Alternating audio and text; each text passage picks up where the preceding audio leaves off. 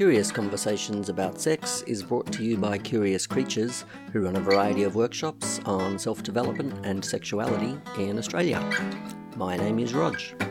Today, I'm chatting with Georgie Wolfe, who's written a book called The Art of the Hookup. In my opinion, it's a radical read, and it's got the potential to really positively influence the way the dating game plays out, also sex and relationships more generally. Stay tuned at the end of the show. I'm going to try something new and respond to some feedback I received regarding a previous episode. But for now, let's have a conversation about sex with Georgie Wolfe.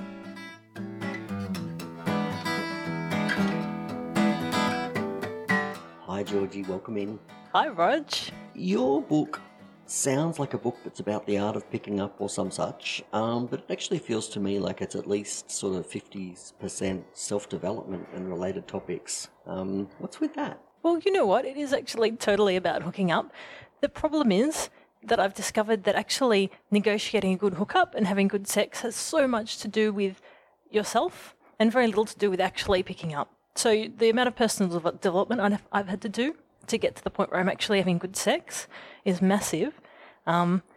So I think that the way to attack that problem is to work on yourself and not to work on the hooking up as much. It's a bit of a radical departure from popular ideas of, I want to say, like pickup culture. Yeah, totally. In terms of like normally when you go for advice on how do I get dates or how do I get better at Tinder or how do I meet people at pubs, okay, so I haven't dived heavily into that world, but I feel like it's mostly stuff on presentation or excellent opening lines or ways to influence and manipulate the other person.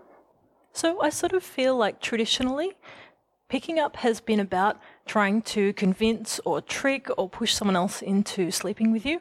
And that comes from our shitty sort of like sex negative culture that sort of says that people, particularly women, are only going to sleep with you if you trick them into it or if you push them into it.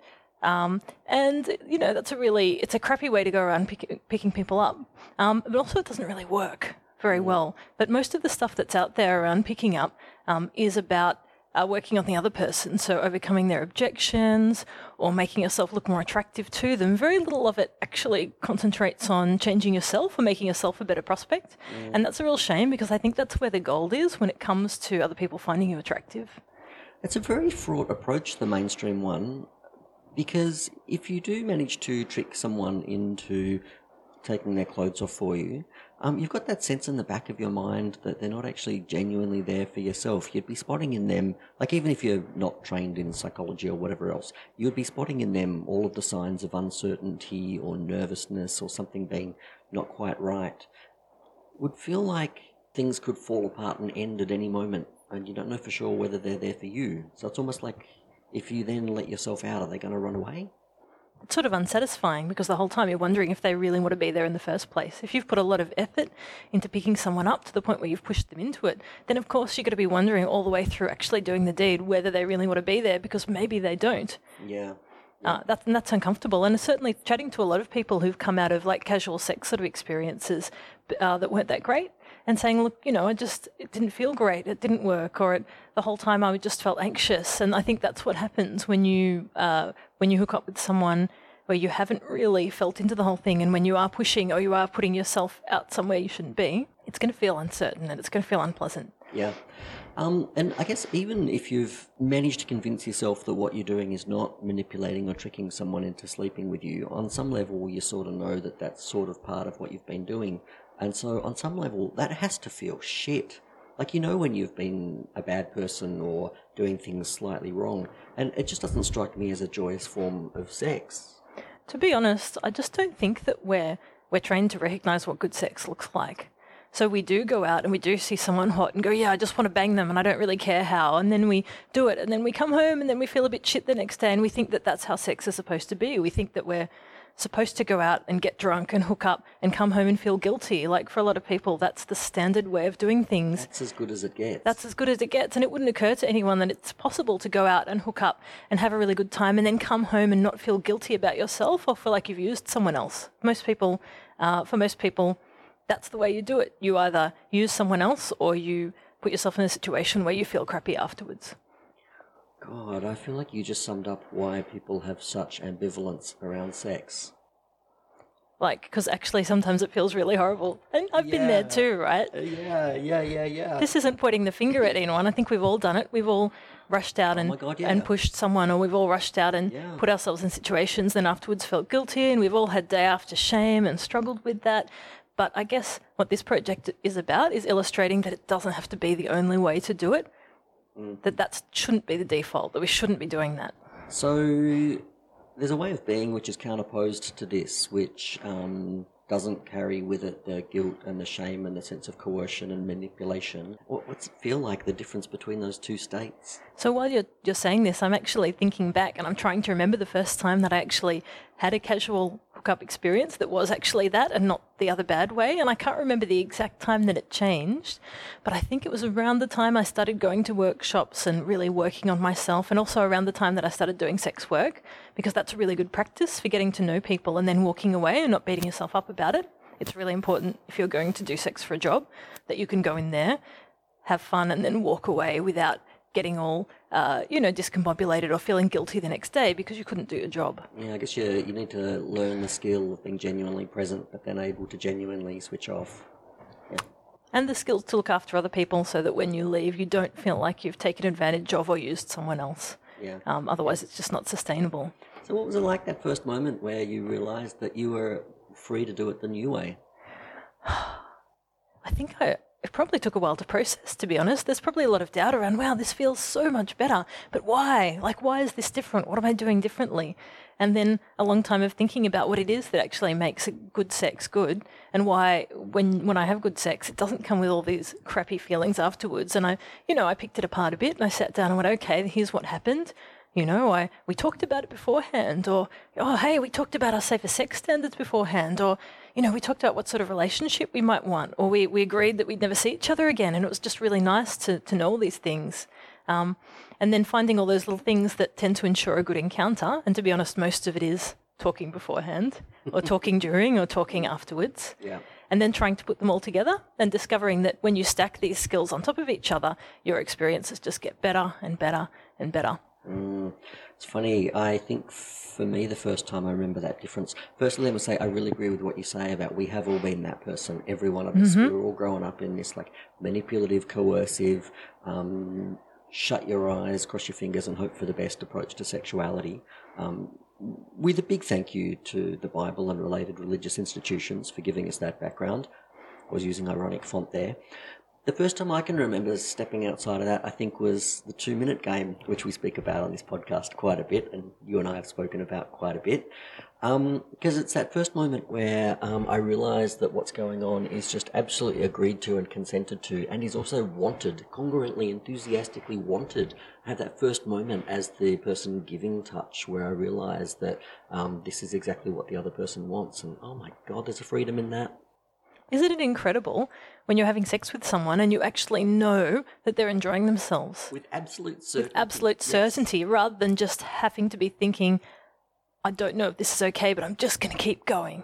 Removing that is so nice, but it just doesn't happen by itself. You do have to open your mouth, and that is probably the biggest thing that I learned. You do have to talk.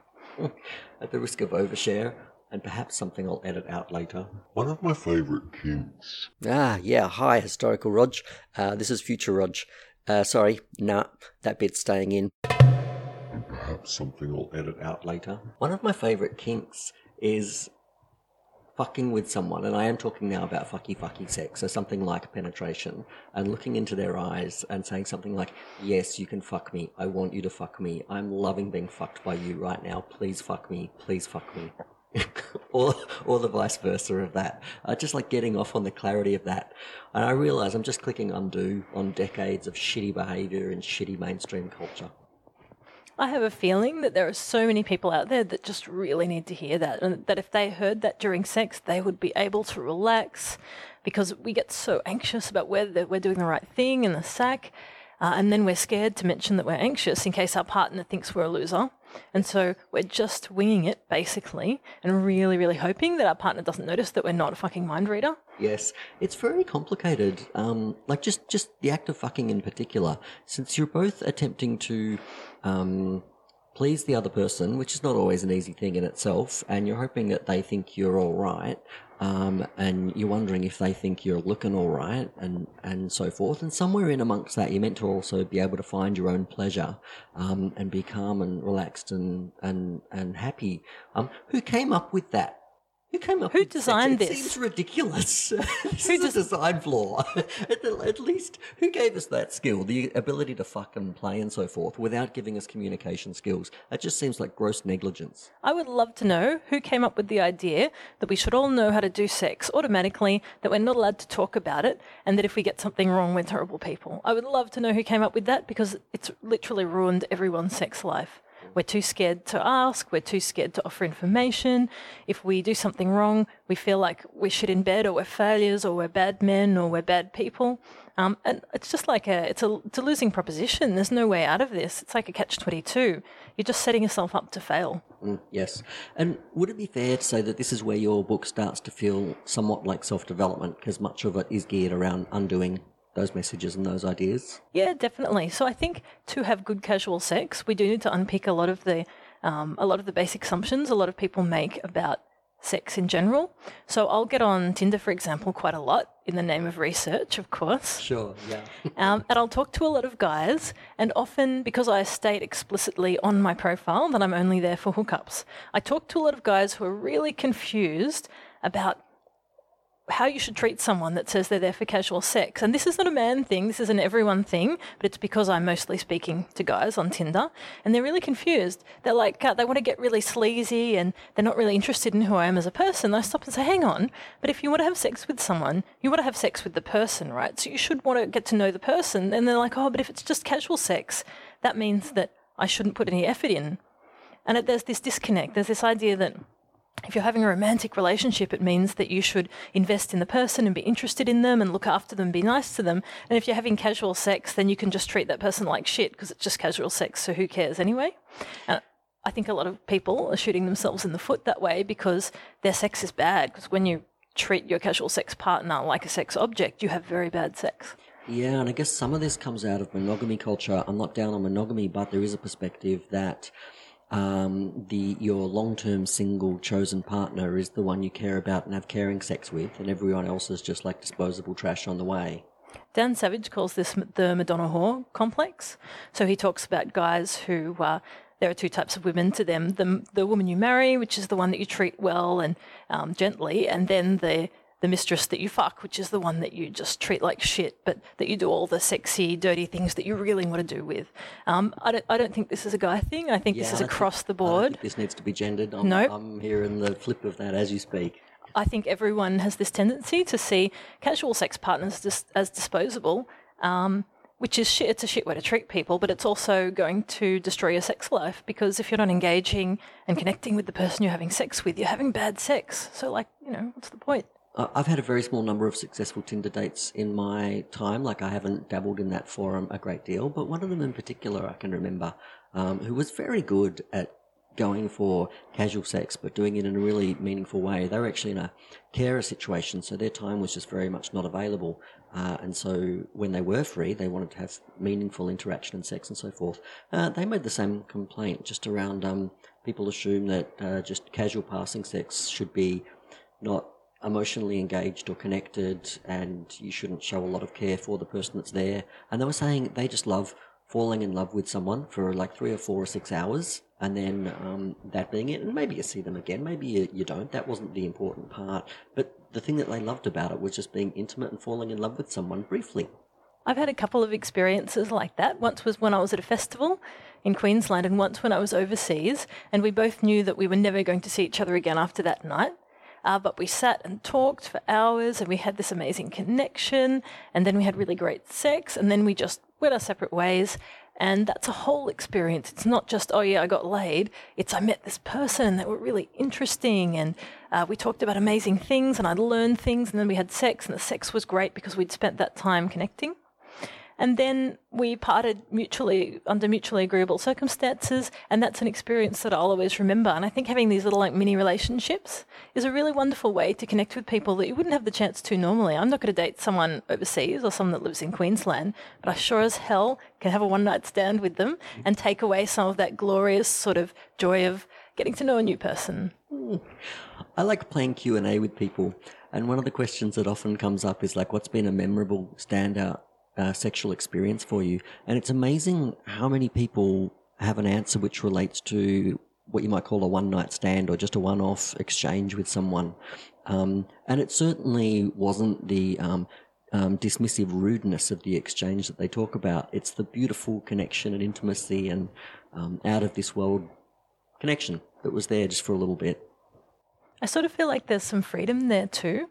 And I hear this a lot with people who see sex workers and also people who are kinky. If you've been in a long-term relationship, things become quite heavy. If you need to come out with something like, darling, I'd really love to start trying BDSM, or I'd like to start having sex differently, you're risking a lot by bringing that into the conversation.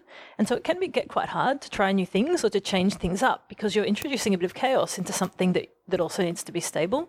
Whereas when you have a one-night stand with someone or you hook up a few times with someone, the risk is much lower of rocking the boat. So you can say, hey, let's try this crazy thing I saw in porn recently, or what do you think about this kink? If they turn you down, the stakes are a lot lower.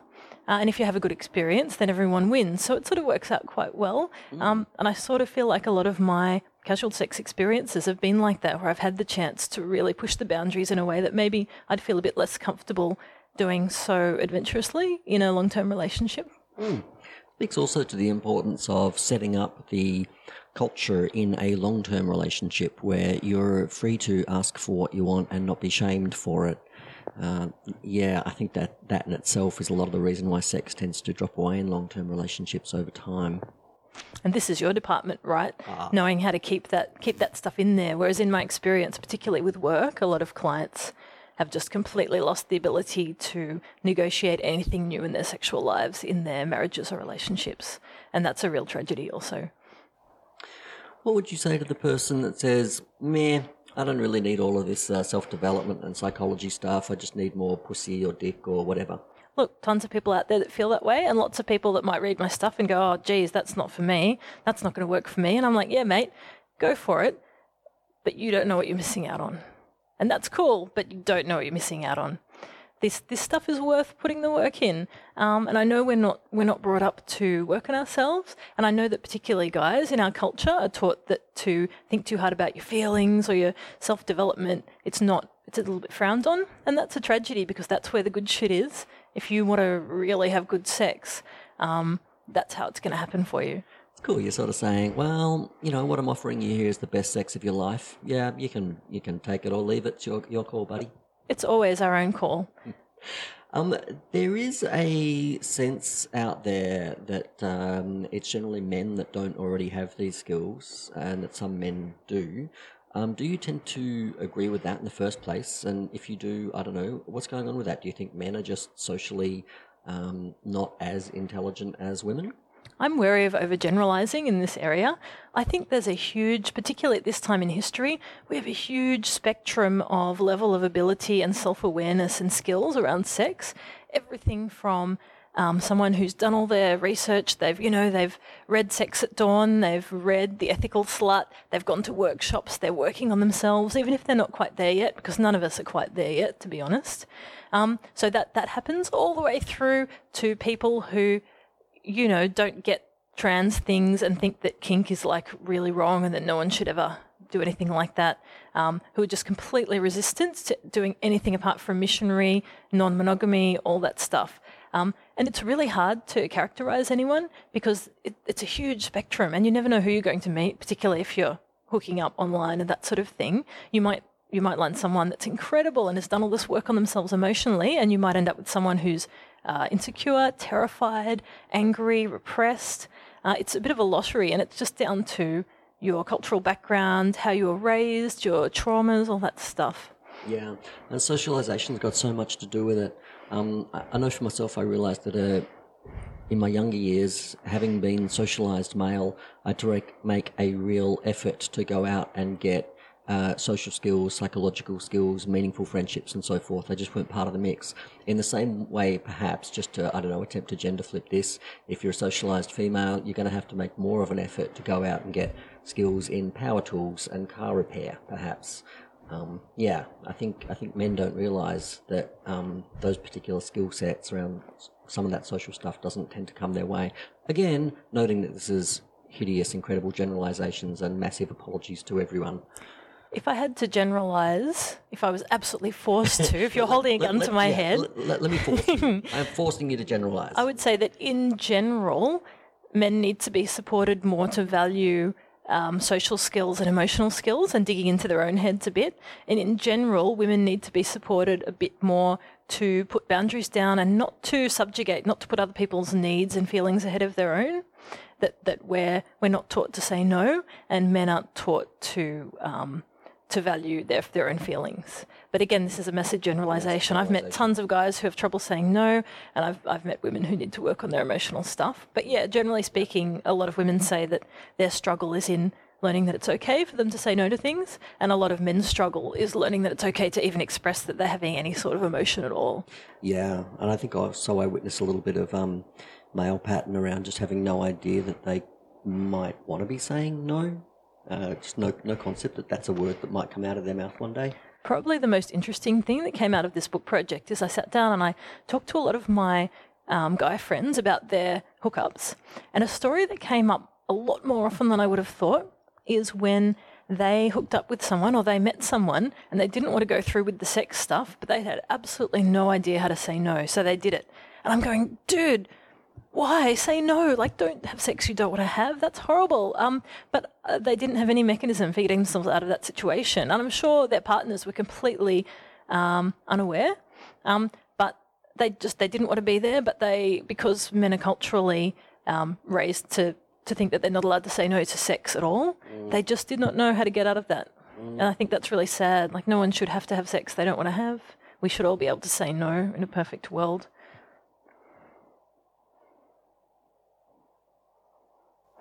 Yeah. This is my sad face. In my sad face. Yeah. So that surprised me. Whereas, of course, talking to my lady and other gendered friends, I hear a lot of stories about having boundaries pushed, but I was surprised by the number of guys I heard saying that they'd gone through with sex they didn't want to.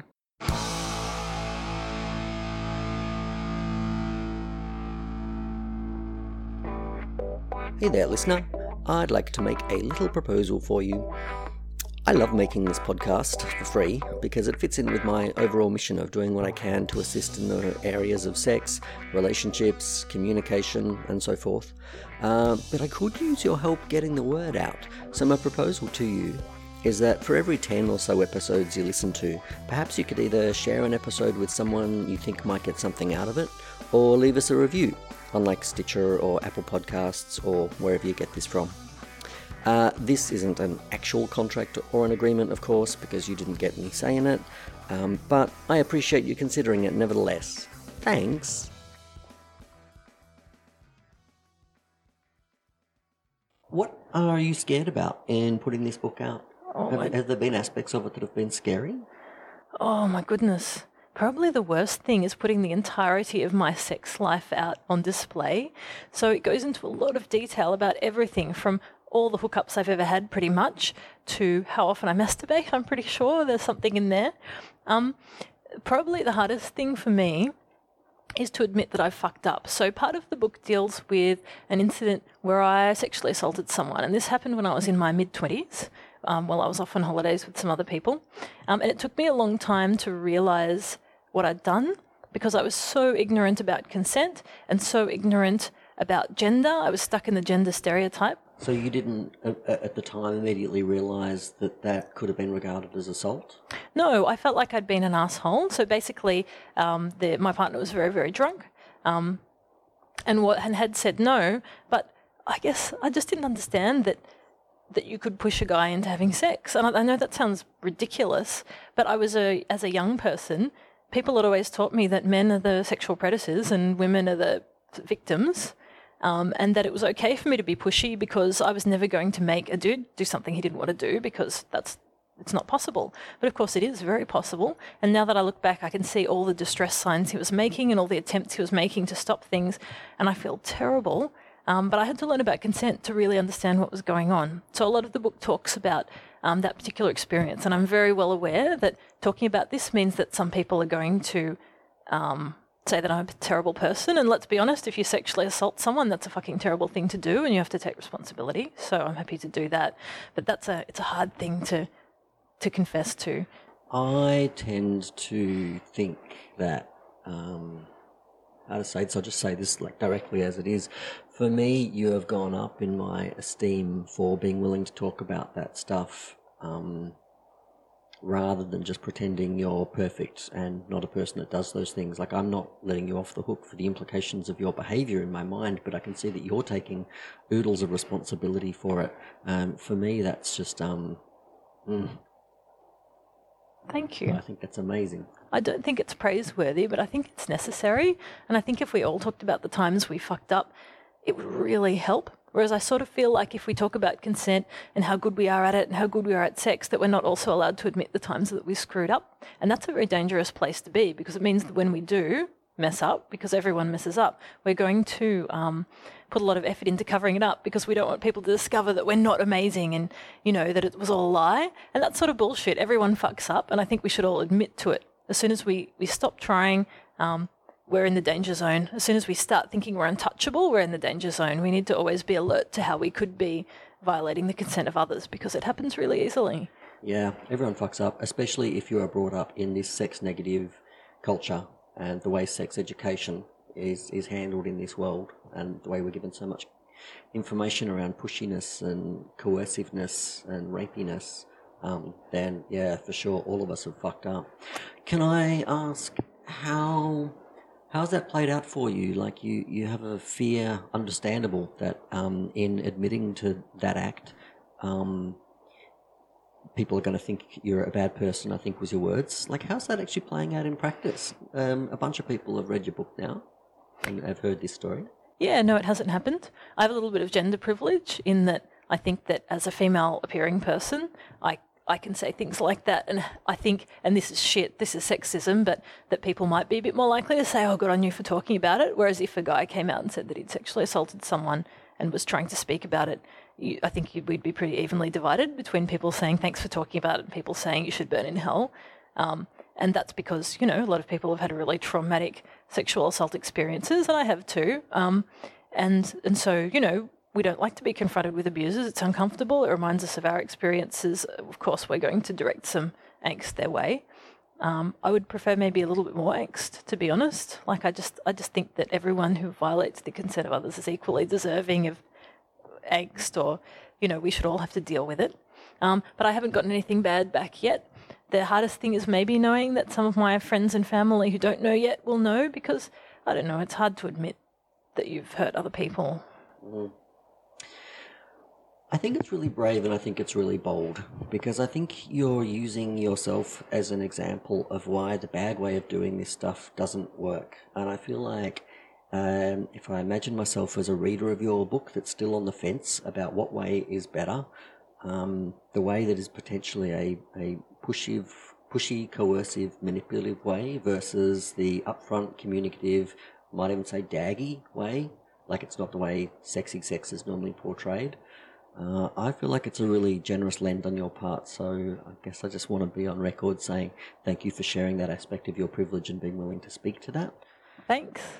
I like, you know, it's nice to show the change. I reckon anyone that says they popped fully formed out of the womb being an amazing sexpert that's awesome in bed is going to sound a bit like they're full of shit, because they are. So it's really important to talk about the fact that we're not perfect, and the fact that you know, maybe we've done things in the past that were bad, or maybe we've had bad sex in the past. And, you know, I still have bad sex now occasionally, so... Yeah, we all do. We all do. It's true, it's a good point. And there are a lot of books out there by people who lean on the idea that they are a sex god or goddess or whatever, and... It doesn't work. None of us are perfect. It's not empowering. It's not empowering, and also it's just unrealistic. Like, we're all human beings. We all have crap sex, sometimes a good sex. We're always learning and trying and screwing up. And I think until we all admit that, there's always going to be people that are listening or reading saying, you're full of shit. like, this isn't right, this is never going to work. The only way that people believe is if you cop to your stuff. Otherwise, you're all sounding a bit mythical and unrealistic. Mm-hmm. At the same time, there's it could be argued that your book is soft on men, because I feel like you show quite a lot of compassion and understanding for the plight of men, as you've done in this conversation. Have you had much backlash or reaction from that? Not at this point, but I definitely anticipate some. Yay, well, let's just look forward to that. I guess the thing, we're talking about this spectrum again, right? So you've got some people in your bottom 10% that are abusers and have done terrible things and don't have respect for other people. And then you've got your 80% in the middle that are trying really hard to do their best. And then you've got your 10% at the top that have sorted their shit out and they're great. And I can't speak to the 10% at the top because they don't need me. They're doing great. I can't speak to the 10% at the bottom of the barrel because they don't give a shit. And they don't care about whether their partner's having a good time. And the only thing that's going to change that is everyone else standing up and saying, no, that is not acceptable. But that's not what my book is for. My book is for the 80% in the middle, the ones that want to have better sex and suspect they could be having better sex and care about the people that they're sleeping with, but just don't know quite how to make it all happen. And to do that, we need to speak to people and speak to their problems without being a dick to them. So I've done my best to not do that. At the same time, there are some things that we have to draw boundaries around. So things like how important it is to treat other people with respect, stuff like that we can't be flexible on. I hope that I've been inflexible in the right spots and really made clear what's unacceptable in the right spots. And I also hope that I've got compassion in the right spots. But I guess we'll see. I like what sounds like sort of something like optimism, in that you're assuming that most of us have got some good within us and that can be appealed to. And that even those of us that are not behaving perfectly in particular moments, oftentimes it's just through a lack of alternative information or ideas on how to do something better. I definitely think that's the case. And obviously this whole thing is hideously complicated and there are power dynamics and there is sexism and there are gender stereotypes that mess all this stuff up. But universally across the board, I think we're all struggling. And I think that if you give a lot of people the opportunity to be better, that they will take it. And that's what this is all about. Do you see much difference in how this stuff plays out, so good dating versus bad dating? Do you see much difference between how that plays out in your working sex life versus your personal sex life?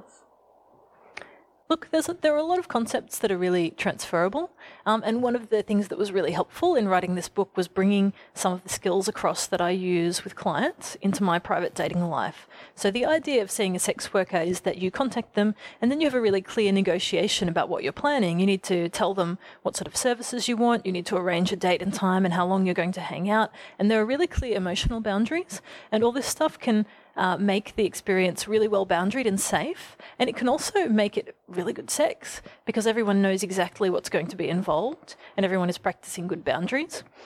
So it actually works quite well. And then moving back into the regular dating sphere, you really notice the lack of that stuff. You notice the lack of people over drinks before you hook up saying, say, what would you like to get out of this? And what expectations do you have for our relationship moving forward? Or, what sort of sex are you into? And it's really nice to be able to take that being comfortable with talking about sex and negotiating across into my dating life. People are a little surprised when you pop the questions over drinks, but the sex is always better after you've had those conversations. Yeah, it's nice. I learned that as a sex worker, I think, because if someone's giving you a reasonably decent amount of money to do something, you have a sort of a pressure to provide something resembling a good service. And getting to that just through guesswork alone is really hit and miss. So I naturally found myself as a sex worker wanting to have far more in the way of conversations before sessions about where the person was at, what they're interested in, what sort of things they like, what sort of things they don't like. And then it wasn't very long until the penny dropped for me after that, where I'm just like, well, why aren't I approaching dates like that? As well, of course, I am now. And the other thing too, when you have $500 or $1,000 or $1,500 riding on your experience with an escort, you're going to treat that person very well and you're going to put a lot of effort into the date. And then you move back into regular dating and people are treating you like you're a throwaway because it's casual.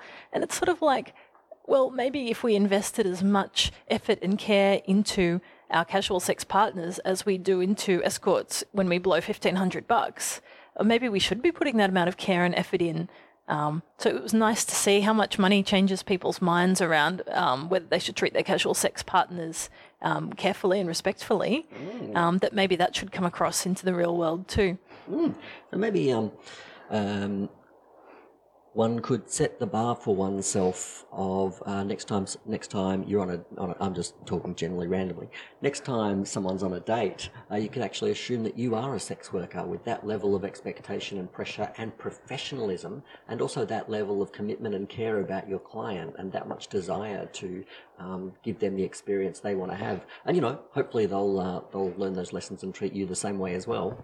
I was going to go the other way, actually, and go next time you go on a Tinder date and you're sitting opposite them, imagine you've just given them $1,500 for the best sex of your life. At that point, you're not going to tune out, right? I love it. This is just great. I might practice that next time, actually. I'd probably get a kick out of it. And it also make a good role play of just within relationship context. Let's pretend we are each other's sex worker. I actually did see a male sex worker recently, and it was really great for all the experiences we've discussed. The communication, the fact that I just spent a lot of money, all those things. So yeah, it works. I saw a sex worker recently as well. I found it an extraordinary experience in terms of the nervousness of the experience on the other side. I partly wanted to go through that to remind myself of what it's like of people that are approaching workshops, which can also be a very scary, threatening kind of a situation. And it was nice to be that nervous, scared person.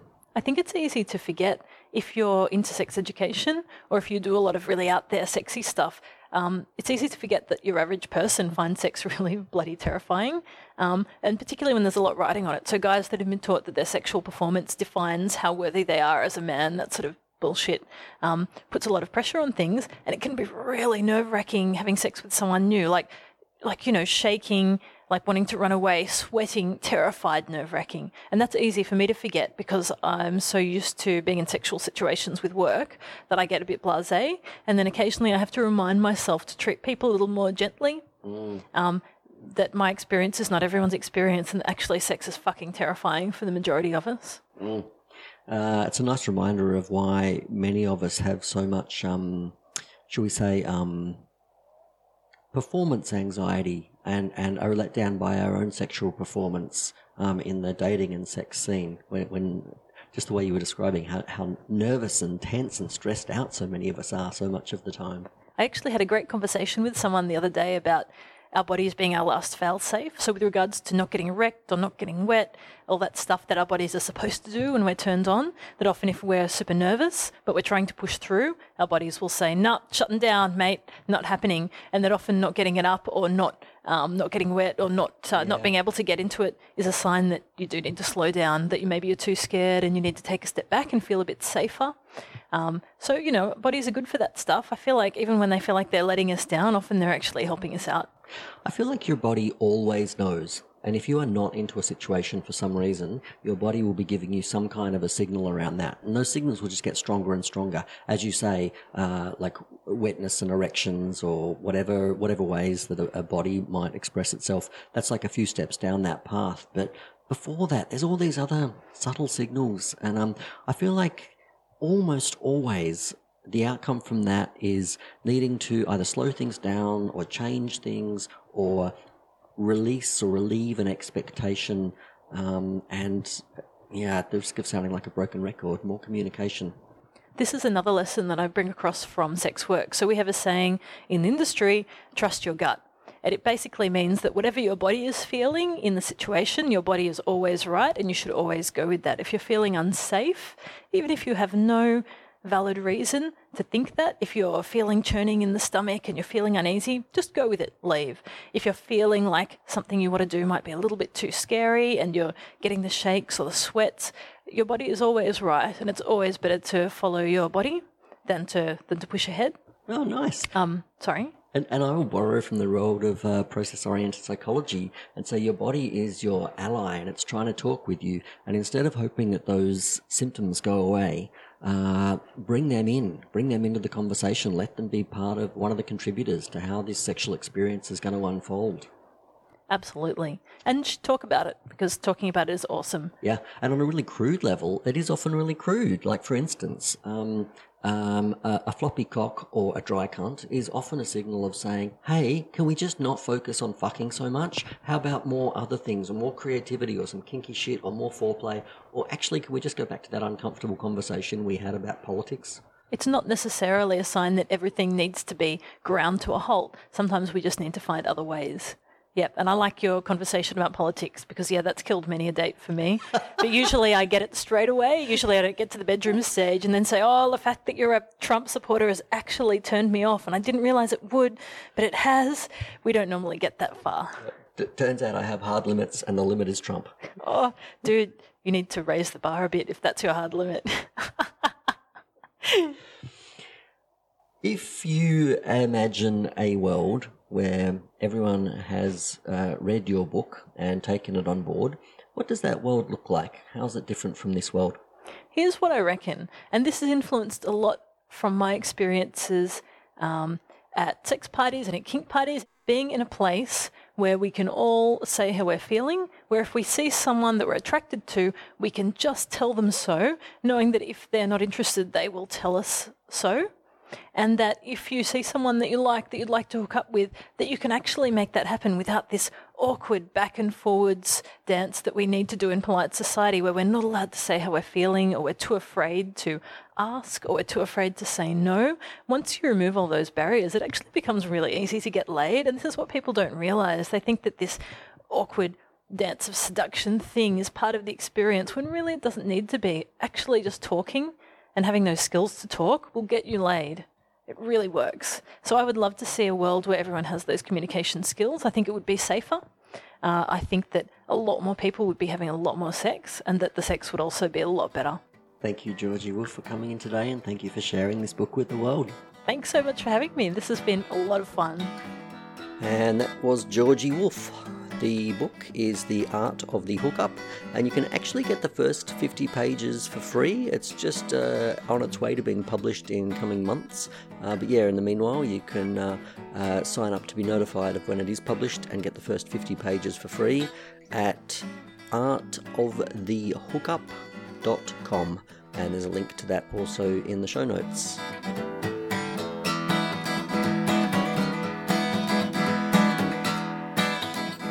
And now I'd like to try something new and just respond to some feedback that came in relating to a previous episode on Curiosity, the intimacy party that I run.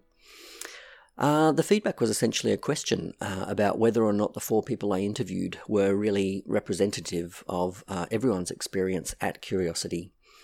And in short, I guess I would say no. Although I didn't do any selecting of the people I interviewed, it was literally who was available on the day I was recording. Obviously, there's some self-selecting going on just in the process of, who put their hands up to be interviewed. But I'm okay with that. I think the point that the listener that gave me this feedback is getting at is a really important one, and that is that no, Curiosity really is not for everyone. My strategy around that is that as soon as someone that's interested in Curiosity lands on the website, I don't try and send a message that sort of says, hey, this is awesome, you should come along, give us your money. It's actually quite the opposite. It's much more along the lines of, hey, we're really proud of this event, but it's not for everyone, and here are the exact things that we need you to read so that you can decide whether or not it's for you. So it's much more of a please consider rather than a please buy kind of a process.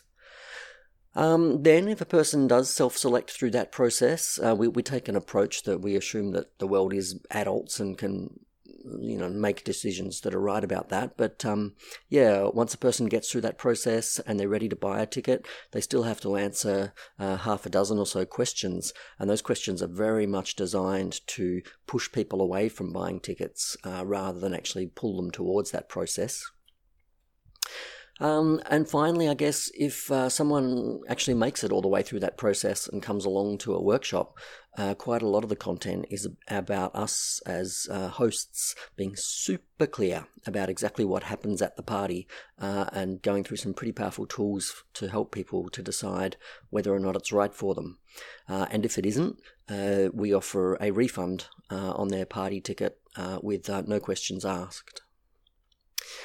I feel pretty good about this approach. I always have a background conflict between capitalism and good conduct in the realm of sexuality, because frankly I think most of the time they are counterposed. But I like to think that the approach we're taking with Curiosity is a little reflective of what should happen in good sex. You should be congruently wanting to be there, and it should be the sort of sex that's right for you. Likewise, with workshops over the years, I've gradually stripped out what you might call the element of surprise in terms of how I describe workshops, and I've replaced with as many specifics and details as I can possibly provide, short of kind of boring the reader to death or giving away all of my content. And while it's something I will always be improving at, I feel like it's working pretty well. These days I have very few people turning up to workshops or events who get there and sort of realise that on some level they're in the wrong place. So, long story short, no, Curiosity is not for everyone, and not everyone will have the same responses as the folks I interviewed on the last episode, although certainly plenty do. But yeah, I really want to thank the listener that gave me this feedback, or that question, for the opportunity to speak to it. Thanks for listening. Bye all. And just a reminder, can you think of anyone that might like to hear this episode? You've probably got a share button right there on your podcast app. It's really easy. Thanks.